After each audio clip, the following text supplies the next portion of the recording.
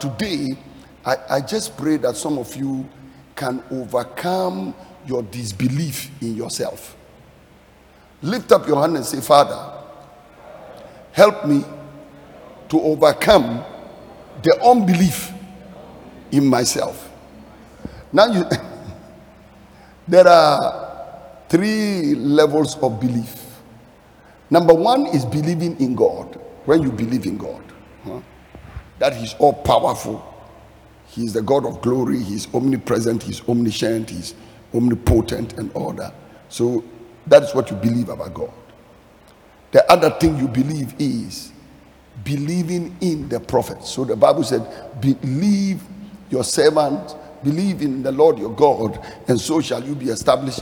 Believe also His servants, the prophets, and so shall you prosper. So you believe in God, then you believe also in His prophet. We emphasize all these. Some people's problem is not believing in God. They are okay with that. Believing in the prophet is not a problem for them. They believe in that. Believing in themselves. And this is where the unbelievers are far better than us. This is where the unbelievers. For example, the length of time Prophet Ernest Golo has spent in this church. If he has spent it in a classroom, he will be a doctor or a professor by now. But in the spirit, you ask him who he is, he will say he's a protocol member. How to even believe that by now all this word and all this anointing and the Christ he has received and the Holy Ghost baptism in him has done far more than just following his senior pastor? He can't believe it also now, please. Listen, you carry more than you think. And to walk constantly in the anointing, you must overcome your dependence on emotions. You must overcome your dependence on emotions. The anointing within me is the one that is instigating the thought of data. Some of you too are there, say, my mind told me. Oh. The worst culprits are the ones who say something told me. Are you filled with something? Something can be a crab. It can be a snail. Something can be a bat. Something can be a lizard. You are not filled with something. You are filled with the Holy Ghost. Now, you will have to come to a place where you are not depending on emotions. You don't have to feel anointed to be anointed. You don't have to feel anointed to be anointed. How many of you can feel your blood inside you? You don't. But the fact that you are alive means there's oxygen in you, and the fact that you are alive means there's blood in you. In the same way, in the realm of the spirit, the fact that you are spiritually alive means in Him you live and move and have your being. Listen, if you were not anointed, you will not be sitting here. So I believe in pastors laying hands on you. I believe in the anointing oil. I believe in somebody giving you a mantle. I believe in all that. But all that comes to add to, or they come to stir up that which is in you already. So the anointing oil, when they lay hands on you with the anointing oil and pray for you, what they are actually doing is they are stirring up something that is lying in you already. An unction, an unguent, a smearing that is within you already. So you must have the faith to know that you are anointed. Have the faith to know that you are anointed. And in 1 John chapter 2 and the verse number 27, you see the emphasis. And it is emphasizing the fact that you have an anointing that lives in you. And it says that that anointing abides in you. The anointing abides in you. And the meaning of that word abide is that the anointing remains in you. Ever since you received Jesus Christ as your Lord and Savior, The glory of God, the anointing of God, and everything came into you. And then when you were baptized in the Holy Ghost, the power of the Holy Ghost came upon you. So you read your Bible in that 1 John chapter 2 and the verse number 27. And he said, but the anointing which you have received of him abides in you. So the anointing constantly and permanently indwells you. The anointing constantly and permanently indwells you. But the anointing which you have received of him abideth in you, and you have no need that any man teach you. But as the same anointing teaches you of all things, and is truth, and is no lie, and even as it has taught you, you shall abide in him. Now, John at this point is teaching the Christians, because there were many concepts of the anointing. There were many things people believed in the anointing, and there were many powers people were peddling. Like these days, sometimes when we are doing even the online streaming, you will see some people come online and they are trying to deceive people. Somebody can come online and say, look, I have some magical powers and I can do this and that for you. And they put it on our platforms. They interfere almost every preacher's platform with some of those kind of deceptions. But he's saying, when you have the anointing, you don't need any man to teach you. But as the same anointing teaches you of all things, and is truth and is no lie, and even as it has abided in you, you shall abide in the anointing. The anointing lives in you. And whenever I look at the anointing, I see two kinds of anointing: the within anointing and the without anointing. This particular verse of scripture is talking about the within anointing, the anointing within you. And the anointing within you is based on the fact that you have the Holy Ghost. Number two, Christ indwells you. And number three, the word of God indwells you. So three things: number one, the Holy Ghost; number two, Christ; number three, the word of God. When you are full of Christ and you are full of the Holy Ghost, you are full of the word of God, you are anointed. The word of God in you is more powerful than a bottle of oil. The word of God in you is more powerful than me taking a piece of cloth and putting upon you. If you don't understand this and you start looking for the anointing just in the physical realm, you are going to be in trouble. But I want to lay the foundation well. Reason I carry an anointing and I'm not worried about it. I'm not worried about going astray. It's because my life is founded on the word of God. I am a student of the word of God. I believe in the person of the Holy Ghost. And I also believe in the indwelling Christ. In that case, my anointing is not based on the way I feel.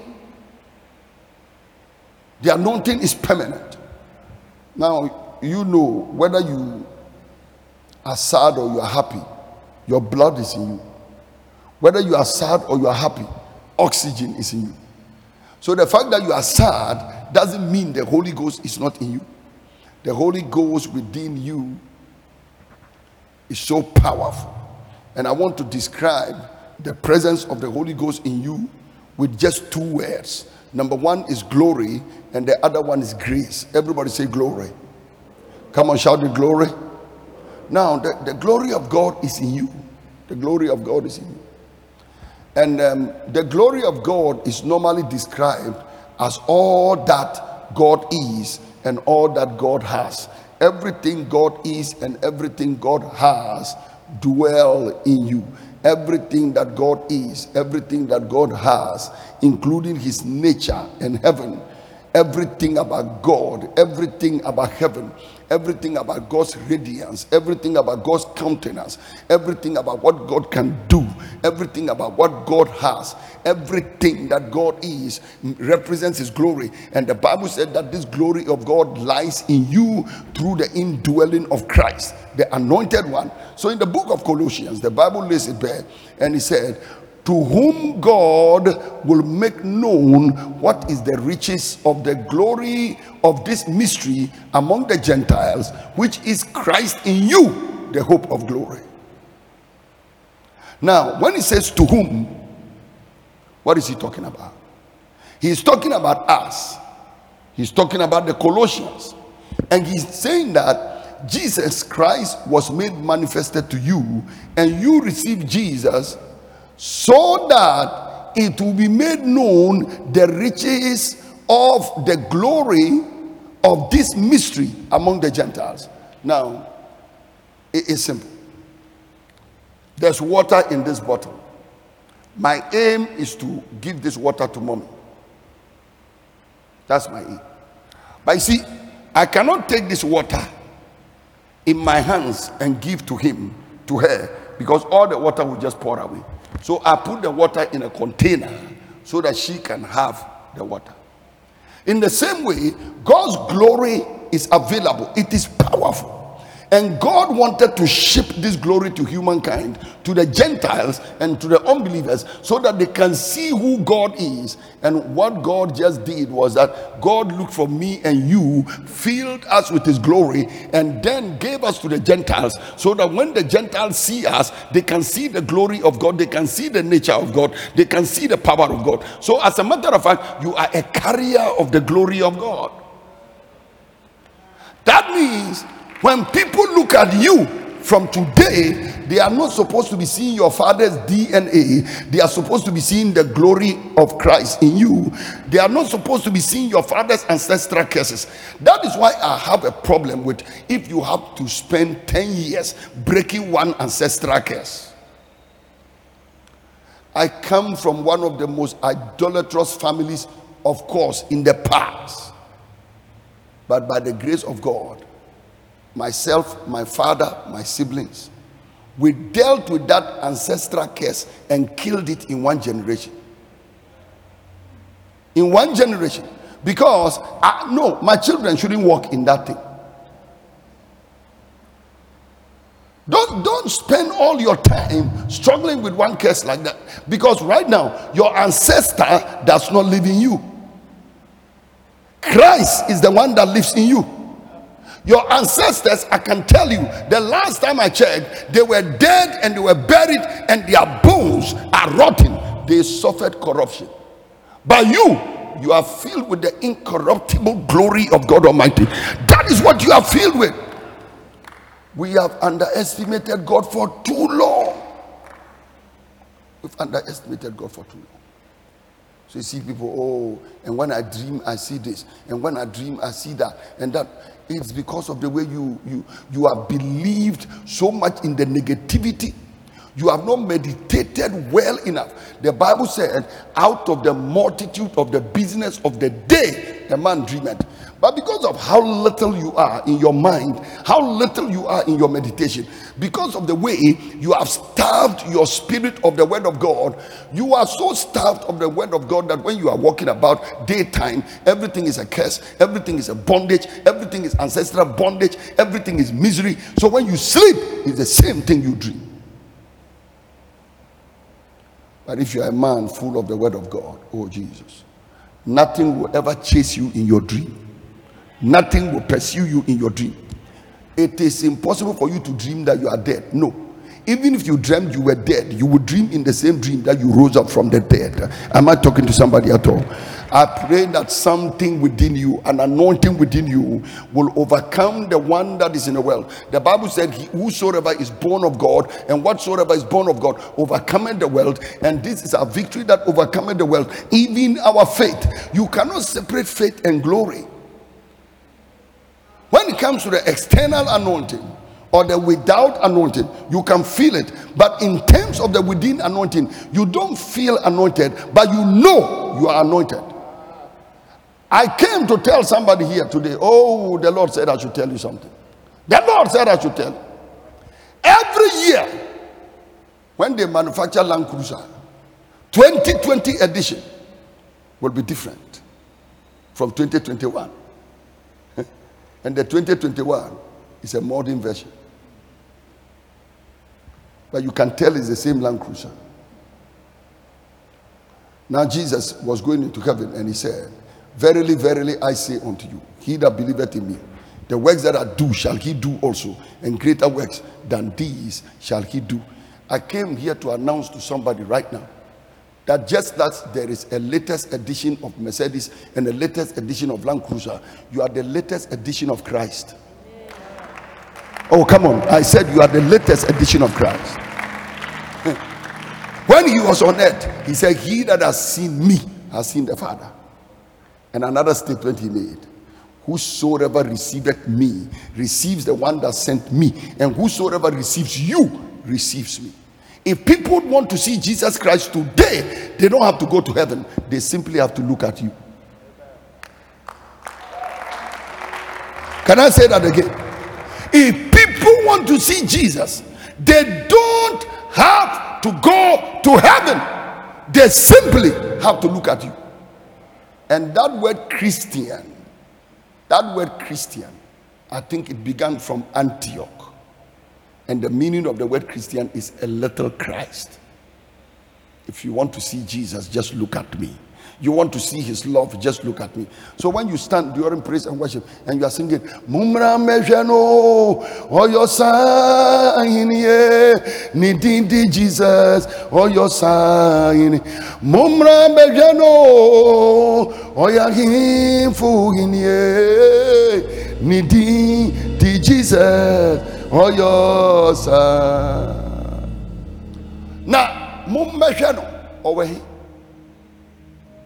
Yesu no amoka no ho de bi moka no ho asem de bia no owe Yesu owe hwe onu eni. But looking at the way you are frustrated, if Christ looks like you, no, look at yourself well. Ask yourself, if you are Christ, how many people will be saved? Everybody will run away from Christianity. That is why, you know what? The victory of Jesus should be seen in you. The glory of Jesus, his power, his wisdom. By the time you put the content of your brain on the ground, everybody will say, this is Jesus that is thinking. So he said in that verse, Colossians, to whom God would make known what is the riches of the glory of this mystery among the Gentiles. So God wanted his light to shine among the Gentiles, and he put that glory, that anointing, that power in you, and then he decided to take you to show the world what it is. Your family will never be saved until you start shining. Your community will never be saved until you start shining. It is Christ that made you light. And he said, you are the light of the world. And no man lights a light to put it under a bushel, but they put it on a lampstand so that it will give light to the whole world. And the Bible said, to the whole room. And the Bible said, the city that is set on the hill cannot be hidden. From today, listen, start understanding. You are filled with the glory of God. You are not a baller. So the way you think, the way you do your things, the way you live your life, your feeling about yourself is not from God. I mean, I'm talking about those negative feelings, and I'm nothing, and I'm a little boy, and I'm a little girl, and who am I? Look at me, miserable. Look at me, frustrated. All these things don't come from God. The devil just wants to make you a miserable person. So he said in that same verse that to wait, which is Christ in you, the hope of glory. And that word hope of glory, when you read many translations, they say that Christ in you, the hope of sharing the glory. So God wants to share his glory among the Gentiles. He wants to distribute his glory among the Gentiles. He wants the Gentiles to understand the full scope of God's power, the full grace of God's power. He wants the world to see everything that God is. And he decided that, you know what, I'm going to package God in you, and I'm going to ship it to the rest of the world. So you are a package of the glory of God.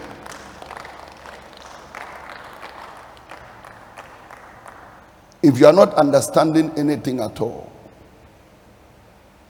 I want you to just think for 1 second. If Jesus Christ was like you, I'm not saying if you were like Jesus.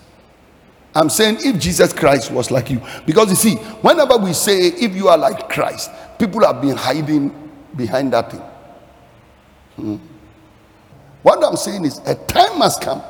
Jesus is seated in heaven. He finished his work and he went and sat on the right hand of the throne of God. He took his glory and everything he is and put in you. May people see you and get confused and think they are seeing Jesus on earth. As a matter of fact, what Pastor Steve and Pastor are, that is the way you and Jesus are supposed to be. Christ in you, not the hope of some of his glory, but Christ in you, the fullness of his glory. So I want you for once to think, if Jesus, I'm not saying if you look like Jesus, because you can easily hide behind a hymn. Lord, I want to be like Jesus in my heart, in my heart. Oh Lord, I want to be like Jesus in my heart, in my heart, in my heart, in my heart, in my heart, in my heart. Lord, I want to be like Jesus in my heart, in my heart, in my heart, in my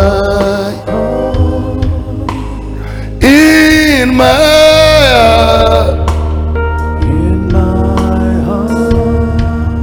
Oh Lord, I want to be like Jesus in my heart. Now, we used to sing this song, boy. We used to sing it. And you can hide behind this hymn, and all your life you want to be like Jesus. So the question I'm asking you is, from the day you were born again, you wanted to look like Jesus. Can Jesus attempt wanting to look like you? You sitting here, do you think Jesus would hope that he will be like you for even 5 minutes? Because I'm telling you, if Jesus looks like you for 5 minutes, the world has come to an end. Your bitterness, your anger, your frustration, your complaints, your negativity, or the way you have allowed sickness to bath you from the crown of your head to the soles of your feet. And as for the sins, you swim in the sin. Let's go back to the question. It's a very interesting question. Just assume for 1 minute that Jesus looked like you for 5 days. The way you are treating your family members, the way you are behaving in the church, the way you are behaving in your place of work. If Jesus is like you. Because if you look like Jesus, then Jesus looks like you. Abby? Somebody bring me, okay. Yeah. These, they look like each other. This one looks like this one. This one too looks like this one. So if you say you look like Jesus, then Jesus looks like you. So, if Jesus looks like you, the way you complain, my salary is too small. When Jesus had 5 loaves of bread, he didn't complain it was too small. He took it and thanked God, and it multiplied. So by now, you should be a salary multiplier. You can't even say amen to that.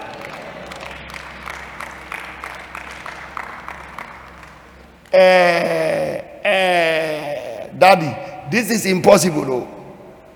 If it's impossible, then go and follow Tigari. Go and follow idols. Because the Bible said, even concerning idols, it said, he that worships the idols is like the idol. you are always like what you worship.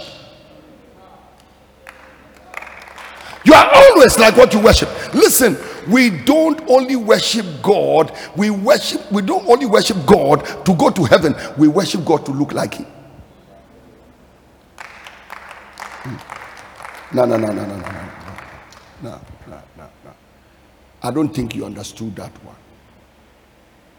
Yakutu o nyamie, hallelujah. Yakutu o nyamie, hallelujah. O Gwama, o Fata, o Gwama, aye se o. And sometimes when you think about heaven, all you are thinking about is that one day we are going to go to heaven and we are going to stand there and we are going to worship God every day. So we are going to go to heaven and 24 hours a day. Mama Sule, Masule, Mama, oh, we shall praise him and praise him forever. And we'll just be before the throne. We bow down and worship you. So we worship 24. If God just wanted this, he would have created Agama lizards. You see the way we normally worship. We and Agama, there's no difference. We are saying thank you, Jesus. Thank you, my Lord. We are saying thank you, Jesus. That is Agama worship. If this is all God wanted, he would have just created Agama lizards.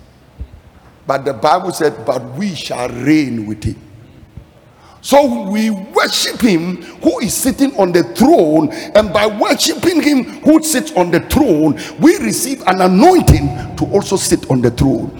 And he said that he would tell them, you are my faithful servant. Now inherit 10 cities and reign with me. I pray in the name, listen, may you never